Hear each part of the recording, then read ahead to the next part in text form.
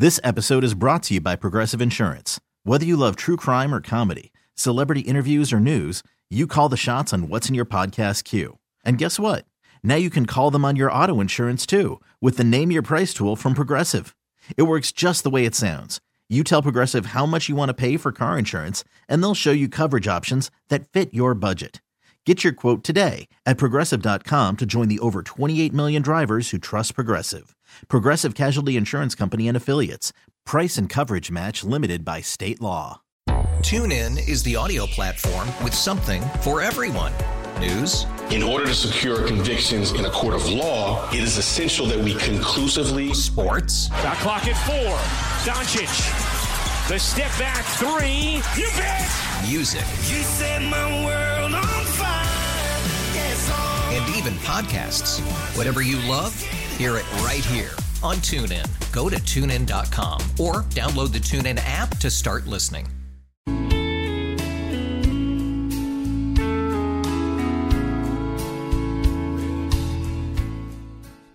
Good morning. Welcome back to the Sports Radio 610 Outdoor Show, hour number 2.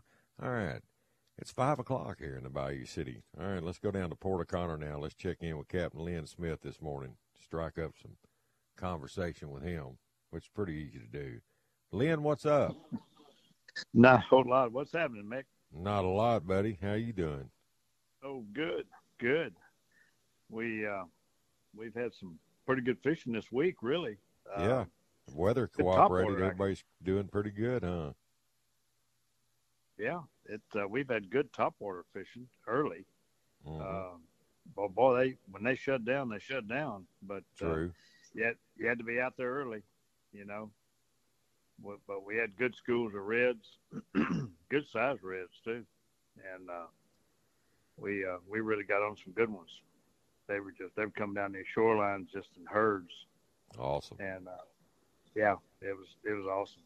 I tell you what, with the reds though, there were a lot of little trout with them. Really? Just cruising. Yeah. If you could keep the little trout off your topwater, you'd catch a good red. But they were slamming that topwater big time. And we were catching, trout in the slot reds. Up to about 27.5, that range. Oh, awesome. And they were good fish.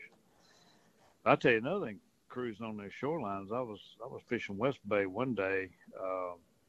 Went over and waded the shoreline there, and a lot of those cow-nosed rays were just cruising down that shoreline. Herds of them. They'll bust the top water. Yeah. I guess they're migrating or something, but tons of those cow-nosed rays.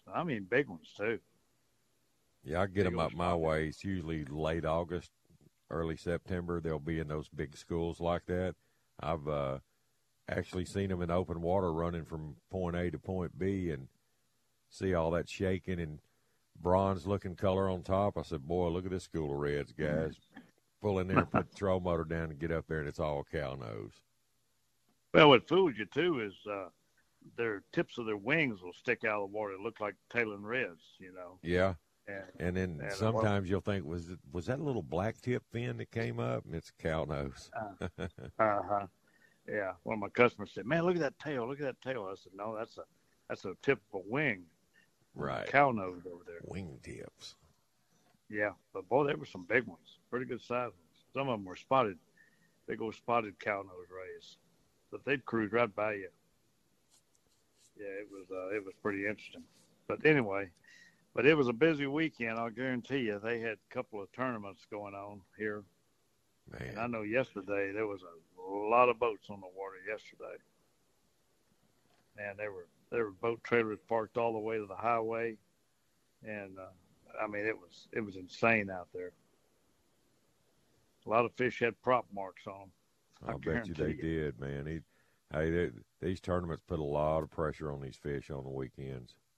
Oh, all man, up and down the coast. I'm telling you, it's crazy. Yep, it's pretty bad.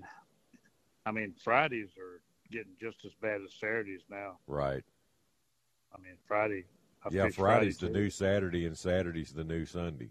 And then Sundays are pretty calm. There's not many people fishing on Sundays like Saturday Friday and Saturday. Oh, I get people that want to come down and fish on the weekend. I try to talk them into fishing Sunday rather than Saturday. Right. Because there's a third of the people on the water Sunday that were on there Saturday. You know? Mm-hmm.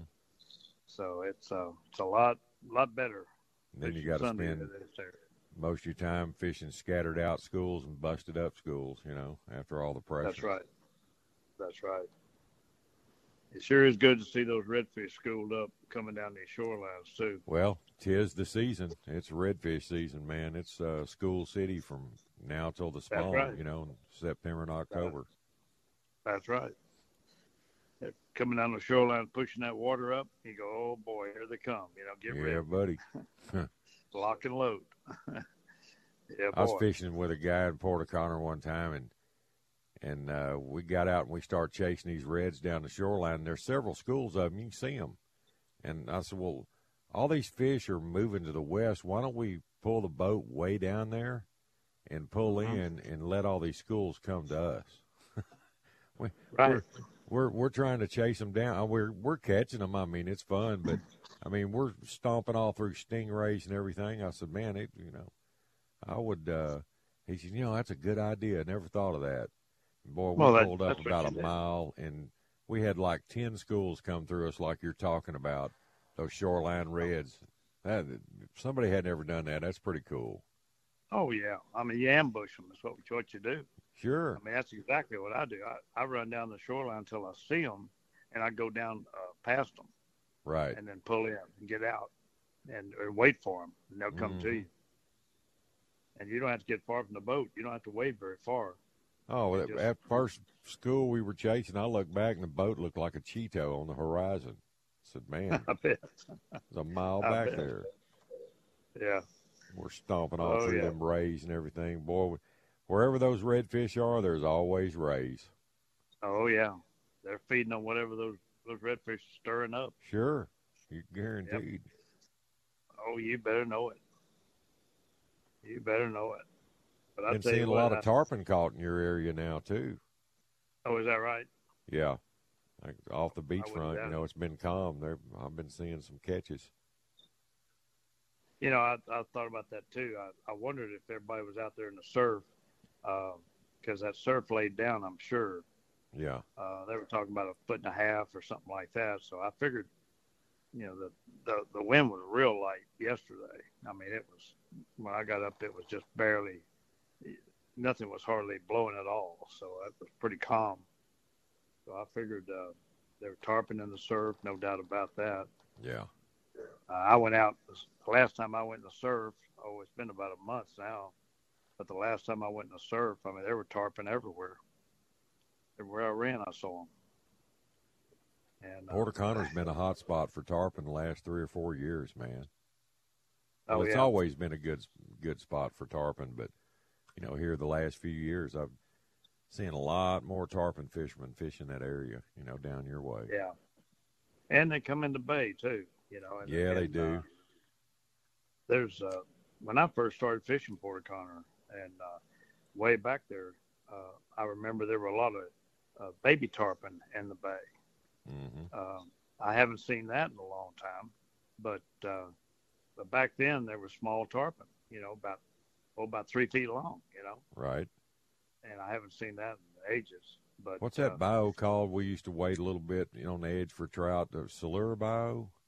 Siluria. Mm-hmm. Siluria or whatever you call it. Yeah, I've seen tarpon in that before. Yeah, they come through there. They come through Pascavallo. They'll come through Pascavallo and then through Siluria Bayou and into the bay. And not too far from there, there's an area that there's some scattered shell out in the bay. And those tarpon love hanging out over that shell. And I've been out there wading a flat adjacent to that shell. Mm-hmm. And we're catching trout. And you can see tarpon, big tarpon, free jumping out there. Man. Just jumping. Middle of the bay, I mean, it's beautiful. Yeah, it's a sight to hold. Sight to behold out there. But, Port O'Connor's pretty much got it all. We've been real fortunate. It's so beautiful down there. There's you can fish all different ways there. Deep water, shallow, real skinny. I mean, it's got a lot to offer. All the grass and shell, and it's beautiful. One of my buddies told me Thursday he was out. I think he was out fishing Wednesday, and he said of all things, two teal buzzed him. Come Wednesday. on. Yeah. I said, boy, they lost. Well, those are some early birds. I'm telling you, early or late, one of the But, two. it's right around the corner. We'll start seeing teal buzzing things. I mean, we're a month away. It's here. Yeah, that's right. That's true. Yeah, that's true. They'll be showing up big time. Like I always say, it's just like I love fishing down here. It's like fishing in a Cowan painting, I know. I love those prints where it's showing wade fishermen, fishing a beautiful flat and pintails and ducks in the background. I mean that's Cowan City right there. I've got some of his prints too. I like his work. Oh, I mean, you're sight casting to redfish and ducks are flying over you. Pintails are flying over you. Yes, sir. Doesn't get any better than that. No, I don't. It's pretty awesome. I mean, when they can come over you low enough and you can hear them whistling, Yeah. Oh man, that's awesome. Yeah, it is. Yeah, boy, that's what it's all about, man. That's what I'm keeps gonna try to do back. more duck hunting this year. I didn't even make a hunt last year, and I miss it. I just love duck hunting. It's just in my blood, man. Oh yeah. I went in and had cataract surgery done several years ago, and so they told me rest them for a couple of weeks or whatever, rest your eyes, and so I did. Right. A friend of mine called me and invited me on a goose hunt out of Garwood, and he said we're just going to pass shoot them. I said okay. So we got out there. I figured, well, this will be a good test for my eyes, and we got out there. We were going to lay in the bar ditches, and there was a big concentration of geese. He said, we're just going to pass shoot these geese coming to this concentration. Right. I said, okay, that's fine. So we were going out there, and he said, all right, let's just shoot blues. Don't shoot any snows, just shoot blues. I said, Eagle head blues. Yeah, big old eagle heads. So we get out there, and we get in the bar ditch, and we're laying there, and here came a big flock of them, boy, locked up, coming into that concentration. And, man, when they just came over, and my buddy said, all right, let's take them, boy. I raised up to shoot this big blue, and I saw this snow next to him. I could see the band on his leg. Oh, on the snow goose? On that snow. And I just pulled over and popped him, boy. I popped that snow, and then I pulled over and killed two blues. And we went out to pick them up. My buddy said, I thought I told you not to shoot any snows. I picked him up. I said, well, this one's got jewelry on it. That's right. That's why I shot this one. That's right. But I shot a speckle belly one time. I mean, I called them in, and there was about 8 of them in that little batch of them. We were duck hunting, and the one with all the jewelry broke on my end of the blind, and I couldn't take it. Everybody was, pounding the flock of them, and I swung out and smoked him. He had a neck collar and 2 leg bands. I mean, they were shining like a diamond in that sun that morning. Man. They decoyed in perfect, man. I love shooting them speckle bellies. They're fun. Oh gosh, yes. Oh yeah, that's beautiful. Yeah. I grew up loving to shoot speckle bellies. That's for sure. Yep, it was a neck collar with blue letters on it. Oh man, oh man. Oh howdy, my dad was a big duck and goose hunter. Man, he brought me up right, boy. We hunted the Sea Rim Marsh down there in Port Arthur, and Sabine Pass. Right. And boy, that thing used to be full of ducks. Lord have mercy. Oh man, we had a blind down there you wouldn't believe. You could walk right up to it, you couldn't tell it was a blind. I mean, we took saltgrass and bundled up saltgrass and cut saltgrass and tied it up in bundles and then tied it to the blind. And I mean, it just looked natural, Yeah. I mean, it was so natural, it was incredible. And we used to get big flocks of pintails and widgeons. I mean, you'd have 40, 50 pintails or widgeons buzzing you, coming over, circling over you and whistling. And oh man, coming in, make the hair stand up on the back of your neck. Oh man, I hunted with on them wedging and pintails. He said, "Don't pull the trigger till you see their toenails flinching." That's right. Let them get in here, boys. Y'all be calm. Yeah, that's right. Here I'm a little kid, and you're shaking, you're trembling like the Labrador is on the dog blind. You're shaking, waiting for them ducks to get in there. Yeah.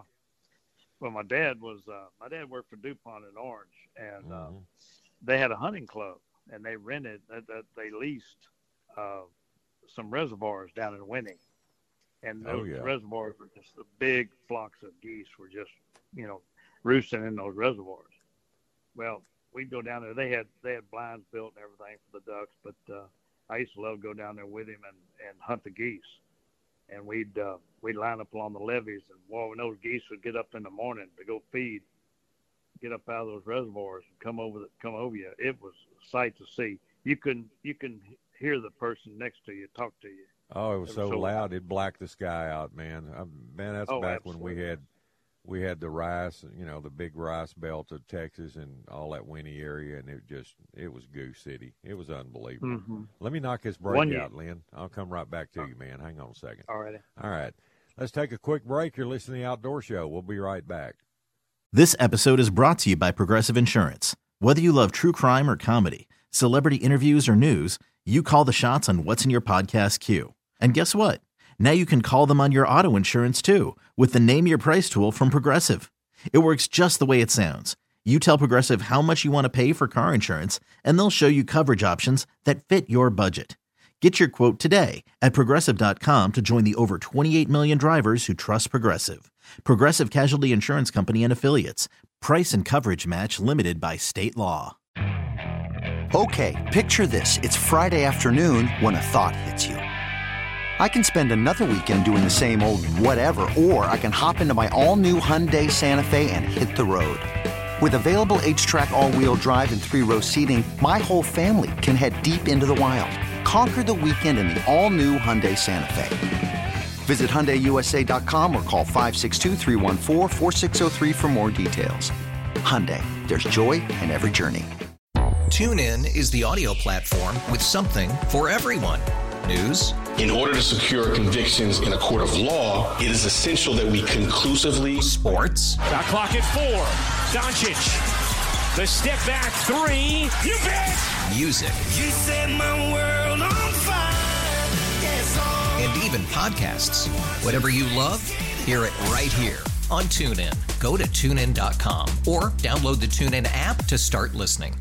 Sports Radio 610 presents The Outdoor Show with Captain Mickey Eastman.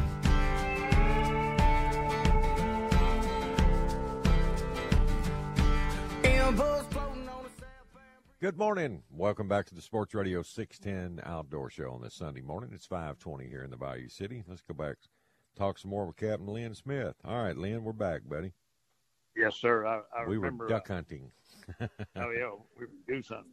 Yeah, it was funny. My dad was president of that hunting club, DuPont Hunting Club. And anyway, at the end of the season, they would hunt the roost. They would shoot the roost. Well, right. We were down there. My dad brought me down there with him to do that. And here I was probably about 10 years old, at the most. And I had a 410 single shot, Stevens, and a chamber for 2.5-inch shells. And some of these guys were telling my dad, they said, surely he's not going to hunt. I mean, surely he's not going to shoot any geese with that. And they were laughing about it, Well, we're laying there on the levee, and when those geese came over, you couldn't hear yourself think, so loud. And that year, there were a bunch of these emperor geese got in our flyway, and they're much like a blue goose. Mm-hmm. But my dad, I never forget this. I was sitting there, and my dad looked over at me, and he pointed up at this flight of emperors getting up off that reservoir, and he pointed at them, and I raised that little 410 up, and pow! I rolled one. I rolled this emperor goose, and kicked that shell out, and stuck another one in, and pow! Killed another one. So I killed about 2 or 3 geese on that rise when they got up off that reservoir, and those guys couldn't believe it. They just couldn't believe I shot those geese with that little 410. But they were all laughing about it. But it was that was a real experience, I'll tell you, for a 10-year-old. I'll guarantee you that. Oh, yeah. Man. Back in the day, when you could still shoot lead shot, 410s, there were a lot of guys that's all they shot was 410s, like those 1100s, semi-automatics. Oh, yeah. And, yeah. They had rolled ducks and geese with them. Oh, absolutely. You better know it. I mean, you're not giving up a whole lot except, number of shot. Yeah, if you're a good shot, you put it on them, smoke them. Sure. It just puts out a longer shot string. That's all it does. But, But anyway, 410s. I like the 410. I used to practice a lot with the 410. Mm-hmm. That's what I practiced with. And I always felt like if I could hit them with the 410, I can hit them with anything. Yeah. At one time, I had 4 different loaders sitting in my house, and I could load 410s, 28, 20s, and 12s. But it got down to the point where I sold all the loaders but the 410 because that's all I'd load. Yeah. And I'd just crank out those 410 shells.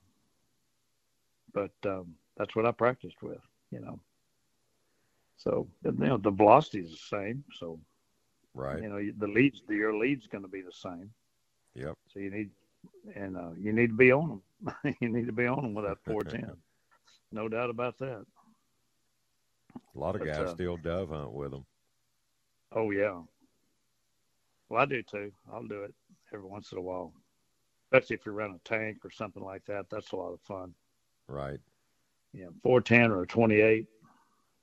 I love the 28, but that's probably my favorite gun. We went pheasant hunting, and I guess it was North Dakota, and myself and one other guy were standing at the end of a draw, and these other guys went around and they were walking up the draw. Well, I bet you there was 50 pheasants came out of that draw. Man, they came out of that thing like crazy. And you talk about a shooting gallery. Man, I'll tell you what, they were coming out there left and right, coming all around us. And we were popping them. But I was shooting them with a 28. And we nailed them. And we went to one of the guys had a pheasant that he wanted to have mounted. So we went to a taxidermist. And they're in that state, and there was he was in there working on a bunch of pheasants, and there was a golden pheasant. I'd never seen one. No, I hadn't either. And that was a beautiful bird. Really? Boy, it was beautiful. Oh, gosh, she's pretty. So the whole time we were hunting, that's what I was hunting. I said, man, come on, bring on a golden pheasant. But we never saw any, But I asked the taxidermist, I said, are there any around? He said, oh, yeah. He said, every once in a while you'll see one. But I never saw any. But that was a pretty bird. Boy, I had an uncle that I've never seen one. I never saw his. He didn't get it mounted or anything. He shot one. I think they were hunting Nebraska or somewhere back in the day. He used to go all over and pheasant hunt. He was really into that. He loved pheasant hunting.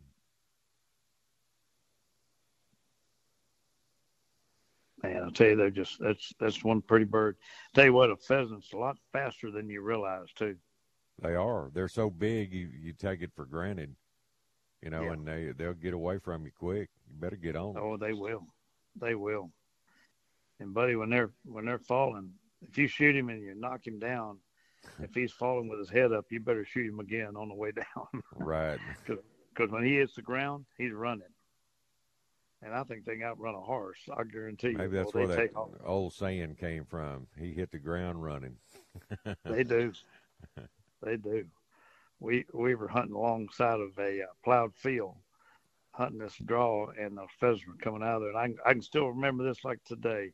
And one of the guys shot this pheasant, and I saw him hit that field. He kicked up dust when he hit the field, that plowed field. And next thing I knew, I looked up, and that pheasant was running across that plowed field, kicking up dust as he ran. I mean, it was unbelievable. Shoot him. Shoot him again. Yeah, shoot him. But he just went out of sight across that plowed field. I thought, good grief. That's unbelievable. I remember when the Texas Parks and Wildlife, they were stocking pheasants, through Texas. And I remember over my way, east of town, they stocked some, but the hawks got all of them. We got so many hawks, man. Oh, I can imagine. Yeah. We had a guy here in town that was raising pheasants for some shooting resort. Mm-hmm. And about 200 of them got out. Well, boy, they were all over town. Everywhere you look were pheasants, And I had a big black lab back then, and this lab was, he was well-trained. He was hand signals, everything. Right. And Old Blue is his name. Old Blue. And, yep. And dog named he was Blue. Good dog. And so, boy, one day I went down to get the newspaper. And I was walking downstairs, and boy, I froze on the stairs, and I looked, and here's this big rooster pheasant standing underneath my trees in the front yard. And I went, oh, boy, and I went upstairs and got my pellet rifle. And I went back down, and I shot that pheasant. And so I figured, well, I'll get my dog and get Old Blue and get him to go get that pheasant. So he went with me down the stairs, and I got him down there and I had him sit down beside me and heel beside me and sit. And I lined him out on a blind retrieve. Yeah. And I sent him on that blind, and he ran out there and he smelled that pheasant. He turned around and came back. He said, man, Daddy, I don't know what that is. I'm not picking it up. I had never smelled that before. He had never smelled one. He wouldn't pick it up. Them labs, they get on a blood trail, on the water and then into the grass. And the way that their ability to follow that scent and pick that duck up is just, it's amazing the work dogs can really do. It's beautiful. Yeah, there's nothing like watching a good dog work. I'm telling you, there's nothing like it. That's probably one of my favorite things about duck hunting is calling the birds and working a dog. Yeah. Well, I don't mind shooting a few either, but you know what I'm talking about. That's yeah. It's art. It's beautiful. I ran down the Intercoastal one time with a couple of buddies, and we were going to hunt a pond that was right off the Intercoastal. And another buddy of mine was going to meet us down there. Well, he showed up with a dog.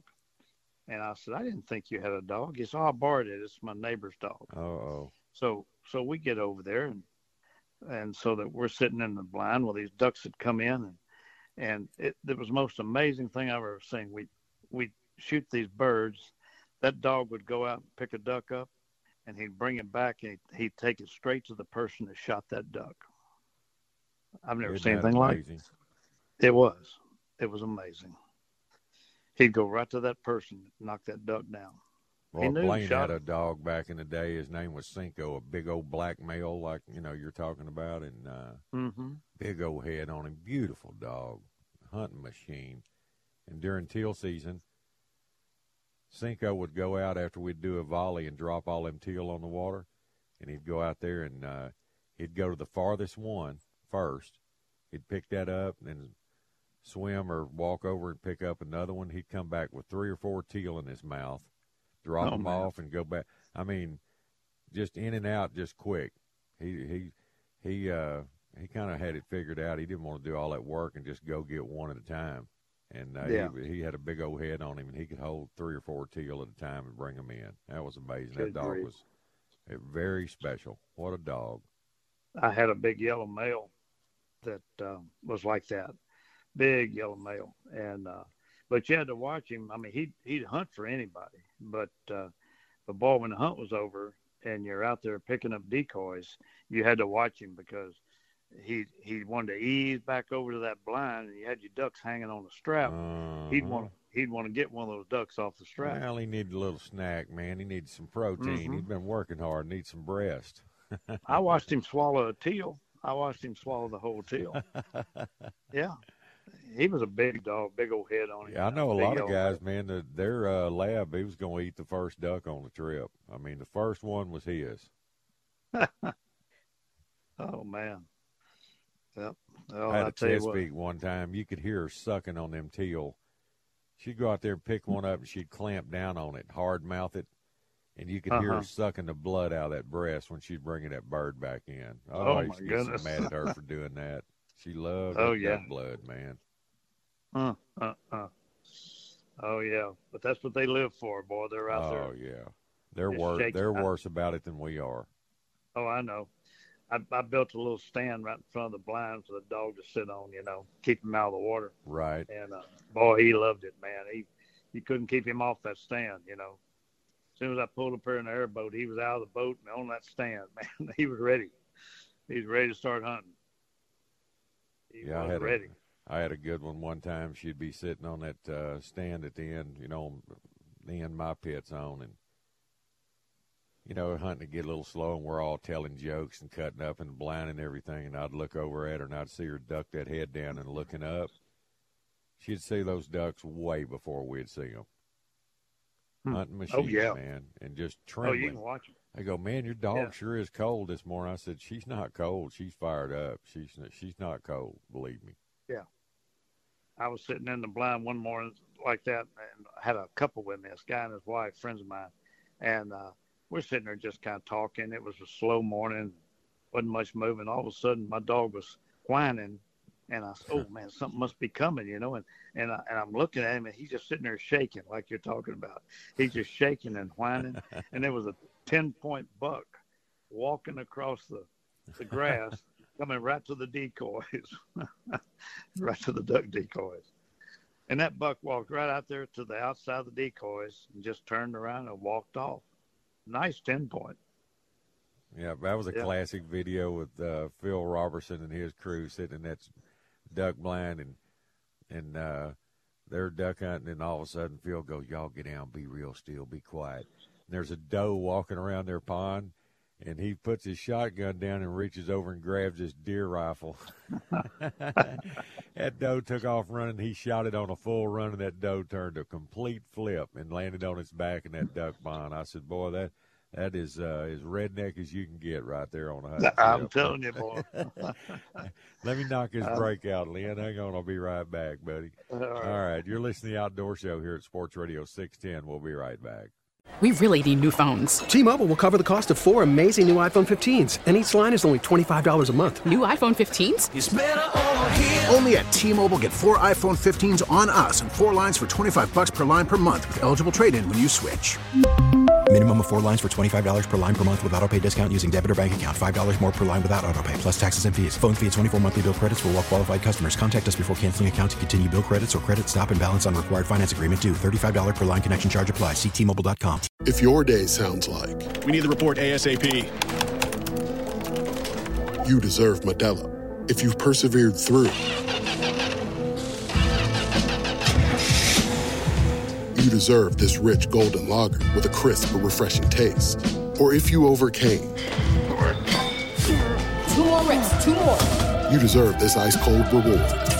Modelo, the Markable Fighter. Drink responsibly. Beer imported by Crown Port Chicago, Illinois.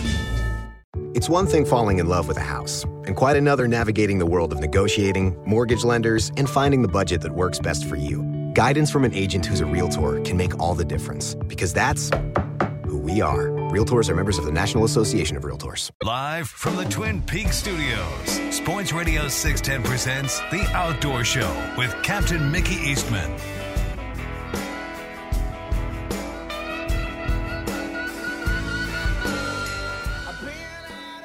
Good morning. Welcome back to the Sports Radio 610 Outdoor Show, 537 here in the Bayou City. All right, Lynn, we're back, buddy. All right, man. You heard any updates on Parks and Wildlife, what they're going to do with our limits on the fish? Well, the release I got from Texas Fish and Game Magazine, it's a done deal. They're going to do it. They're going to leave it they're going to put it back to old limits, just like it was before the emergency action. Man. Well, I wish they'd keep it the way it is, about one more year, really. You and a lot of people are saying that, and that's why they had that petition going around, and I got involved in it. I signed it, and they're going to take it before the commission and all that. But I think for now they're going with what they have. They're going to go back to it. I think their license revenue is down. They're going to do what they can to get it back up. I mean, from what that I've doesn't seen, help the trout any. No, it's not going to help the trout any. But it's everybody goes, well, man, there seems to be plenty of trout everywhere. I said, well, no, if you've fished in the past, and I said you're new to the sport, and there's not. You think there is because you're catching this and that, but I said if we had a healthy fishery on speckled trout, the Star Tournament would have a trout division. They don't have it anymore, simply because of that, because they're trying to, save the species and bring them back. And yeah, but just a lot of folks just don't know, and they're content with all the small fish and everything else. But if they ever caught a 7 or an 8 pound trout, then they would realize why we want to get our fishery back to those standards again. I mean, there's nothing absolutely. like catching a big speckled trout. I'm telling you, it's so awesome. Yes, for it me, is. Anyway, that's just and me. For me, it gives me a really warm feeling to release that fish. Well, sure, yeah, we're not wanting to kill them. We just want to catch them and turn them back so somebody else can catch one too. Exactly. I mean, let somebody else catch one that maybe, be the fish of a lifetime. Sure, be their personal best. A PB, as they call it nowadays. Yeah. Or a CPR, catch, photo, and release. Yes. So that's what I do. I mean, I personally release a lot of fish, but there's so many small fish right now, so many small ones. Well, that's our biomass right now, and unfortunately it used to not be like that. Once you get up to about 2.5, 3 year olds, the graph just drops totally off the chart. There's just hardly any big fish in all their surveys or anything else. And right. It used to be, we had all the age classes, and it used to be fairly stable. And they grab and say, well, we're targeting all the brood stock 17 to 22 inches, but actually there's no brood stock. I mean, those fish right there, there's just a minute numbers of them compared to, your juvenile fish up to your 15, 16-inch fish. That's 40% of the biomass for the whole Texas coast right now. It's like 11 to 16 inches. Yep. That's where you're getting your better spawns off of, because that's the most of them. That's most of your fish. There's a lot of them. There's a lot of those small ones. Yeah, 40% of our population is that size. Right. That's a lot. Oh, yeah, it is. It is. I mean, here lately, like this last week, all I've done is throw top waters. That's it. And plastic every once in a while, but mainly top waters. And it's amazing how many small trout that I've caught this week on top waters. Exactly. And I'm talking, 15-inch fish or smaller, 12-inch maybe.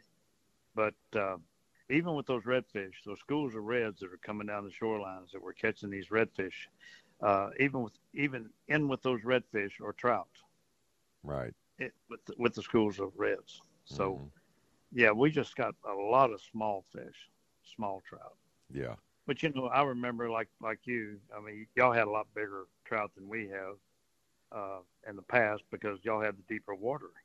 We just didn't have that, and we just never have been. We never have been noted for big trout, even though we did catch some big trout here. We've never been really noted for that, like Baffin or Galveston or whatever. But we have some big fish, because every time they have a big freeze, you always see the big trout killed in the lakes. Yeah. Never fails. And people can't believe that these big fish were there. Yeah, and like Pringle Lake, man. I mean, I've seen some toads float up in Pringle Lake in these freezes. Photos of them. Big old gar-looking trout, man. The biggest trout I ever hooked in Port O'Connor, I hooked in Pringle. Yeah. And I hooked it on a corky, and that I just caught a 27 and released it, and I hooked that big trout, and that big trout came up shaking 3 different times, and ended up straight in the hook on that corky. That's how big she was. I mean, she was a pig, boy. Oh God, she was a pig. And one of my customers said, "Oh my God," he said, "Don't tell me you lost that fish." I said, "I sure did. I was bent over. I was physically ill after losing that one."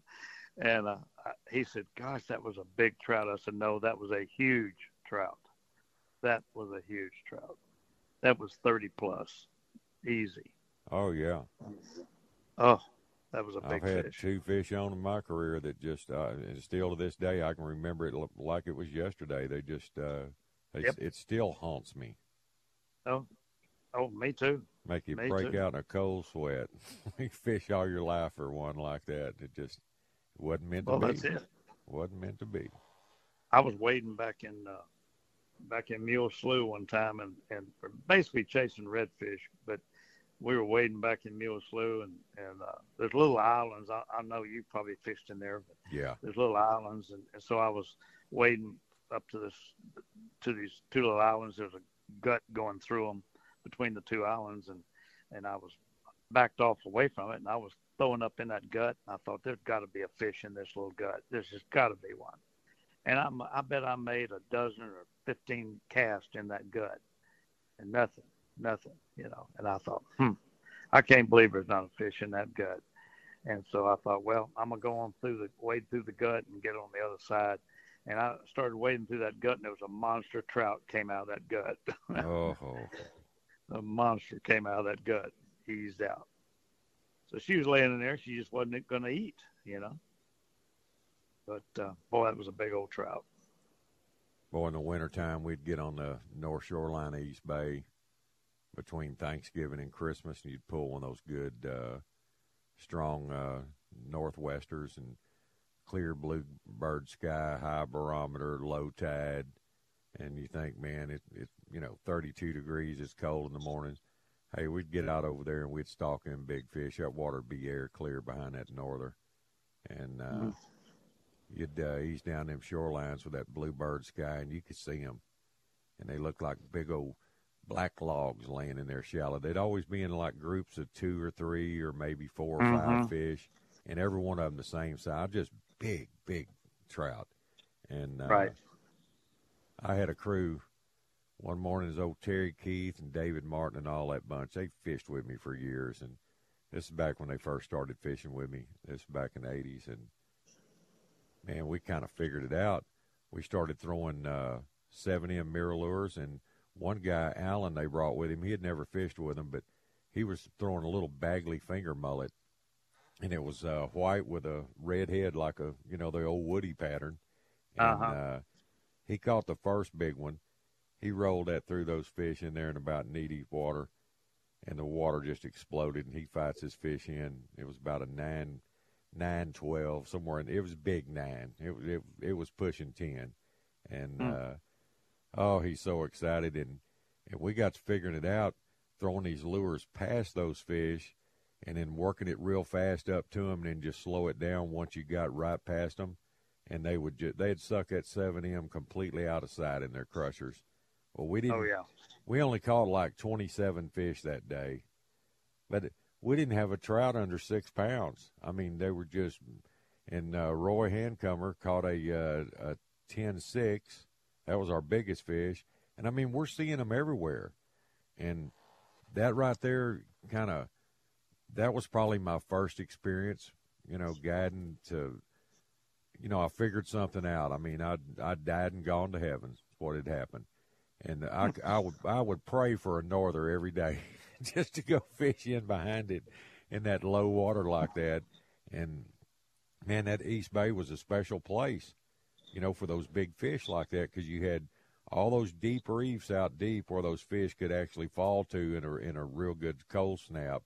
But the first thing they'd do as soon as that sun had come out with that low water, all that mullet would push up in there in about knee-deep water, and those fish had come with it every time. It was like clockwork. Oh, man. I don't know how many, 10-pound trout I've seen caught on that shoreline with me back in those days. Roland, he used to fish with us. He caught one. He caught his personal best like that, and my Uncle Jimmy did too. I mean, everybody. You know, Plog used to wait it with me. We used to do that. We didn't even have a trip. We'd just go over there and stalk those fish and sight cast to them. It was something special, man. It's kind of like going to Baffin and, you know, stalking those fish on those shorelines down there in the lower Laguna. Oh yeah, well, that's awesome. Like us. I love, you know, wading up on a big pot of reds tailing. You know, it's just nothing like that. And I try to tell people, I said, don't cast into that pod. Do not cast into Stay on the edges of them or outside of them. Yeah. What I do, I try to teach people to do is I'll cast, like you say, to the side, or I try to cast way over the pod. Yeah. And then I bring my bait. Yeah. I bring my bait to the pod and let it fall. Right. I just literally let that worm fall into the pod, and one of them's going to dig it out. One of them will dig it out of that pod. And you just watch your line. Hold your rod up and watch your line, and boy, it'll take off because he's going to get that bait and get away from those others. He doesn't want them to get it away. And once you do that, you get them stirred up, and they all start eating. They go into piranha mode, man. Yeah, but, I mean, once he runs away from that pod, you can stick him. Go ahead and stick him after he gets away from the pod.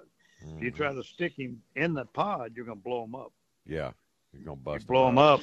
They may not get back together till they're 100 yards away, you know.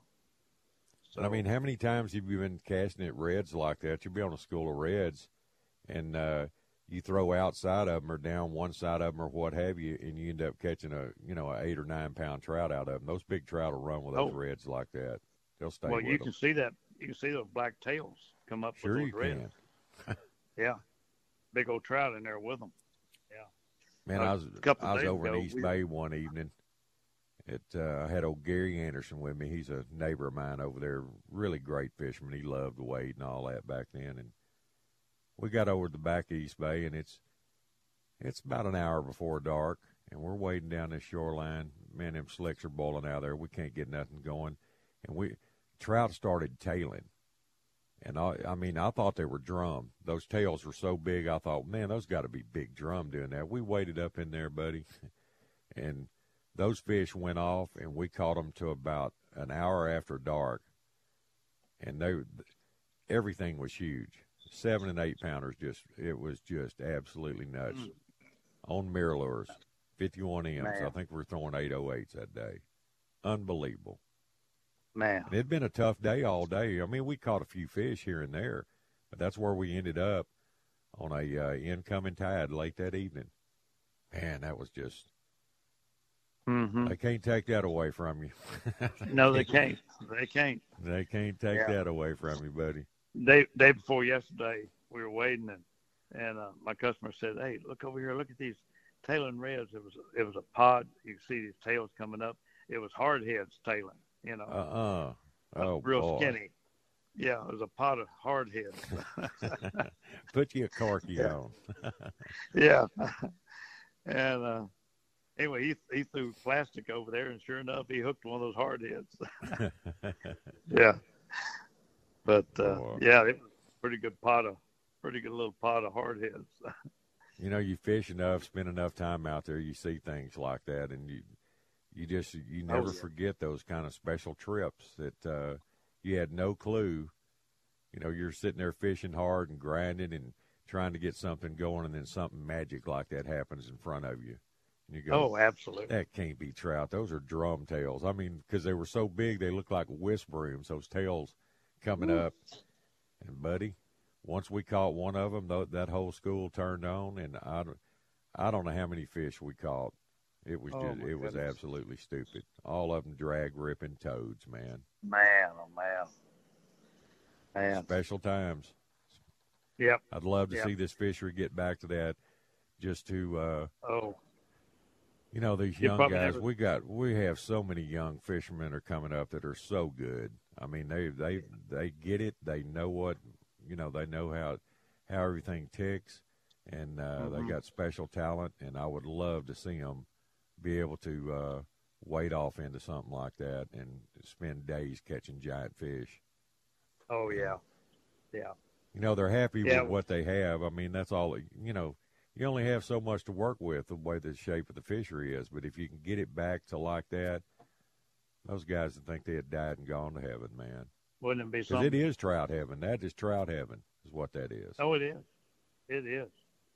You know, I've been on the shorelines down here and have those big trout, like you're saying, 6 to 8 pound trout swim right by me.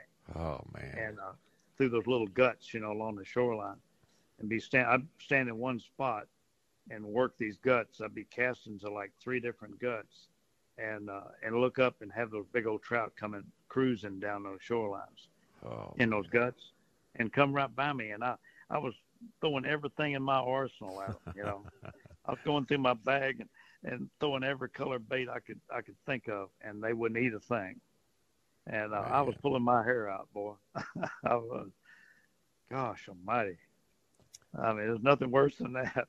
See those big trout and you can't catch them, Oh, my goodness. That we'd get those magical times in the back of Trinity Bay when we'd get a good salty year, and we'd have a good salty late fall and winter, and those big stovepipes would stack up on them flats way back there in the back between Green Island and Cove, and we had that little real short tweed black turtle grass all on the bottom. You'd have a little sand spot here or there, and we'd get back in there on the right day behind the norther, and oh my goodness gracious, throwing jumping minnows and all kinds of spooks and topwaters, and those fish, they could see you so easily in that clear sky that you'd have to get on your knees and get real low to the water, and you'd see them wake up a little bit, and you'd throw that lure past them and then walk that dog right through the middle of that pot of big trout, and, man, it looked like Moses parting the sea. My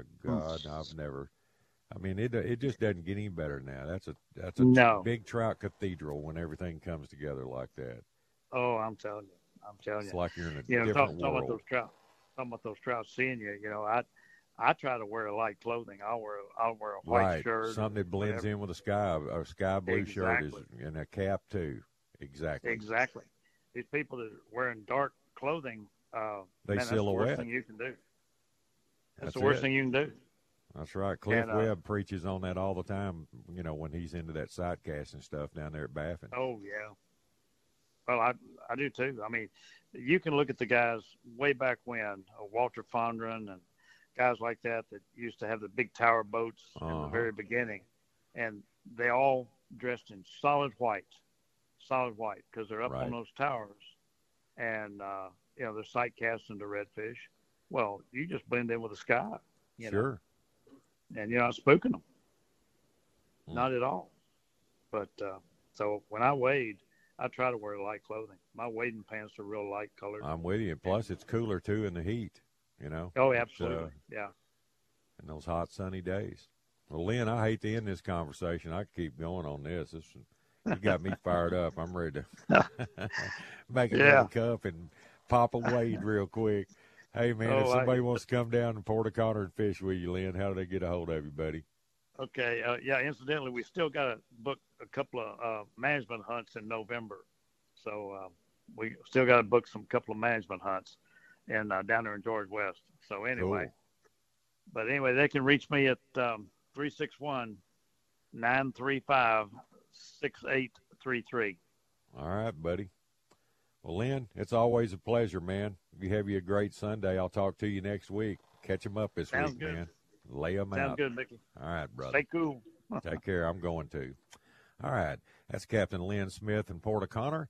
And it's time for our top of the hour break and national anthem and all that. You're listening to the Outdoor Show here at Sports Radio 610. We'll be right back. This episode is brought to you by Progressive Insurance. Whether you love true crime or comedy, celebrity interviews or news, you call the shots on what's in your podcast queue. And guess what? Now you can call them on your auto insurance too with the Name Your Price tool from Progressive. It works just the way it sounds. You tell Progressive how much you want to pay for car insurance, and they'll show you coverage options that fit your budget. Get your quote today at Progressive.com to join the over 28 million drivers who trust Progressive. Progressive Casualty Insurance Company and Affiliates. Price and coverage match limited by state law. TuneIn is the audio platform with something for everyone. News. In order to secure convictions in a court of law, it is essential that we conclusively. Sports. Got clock at 4. Doncic. The step back 3. You bet. Music. You set my world on fire. Yes, and even podcasts. Whatever you love, Hear it right here on TuneIn. Go to TuneIn.com or download the TuneIn app to start listening. Okay, picture this. It's Friday afternoon when a thought hits you. I can spend another weekend doing the same old whatever, or I can hop into my all-new Hyundai Santa Fe and hit the road. With available H-Track all-wheel drive and 3-row seating, my whole family can head deep into the wild. Conquer the weekend in the all-new Hyundai Santa Fe. Visit HyundaiUSA.com or call 562-314-4603 for more details. Hyundai, there's joy in every journey.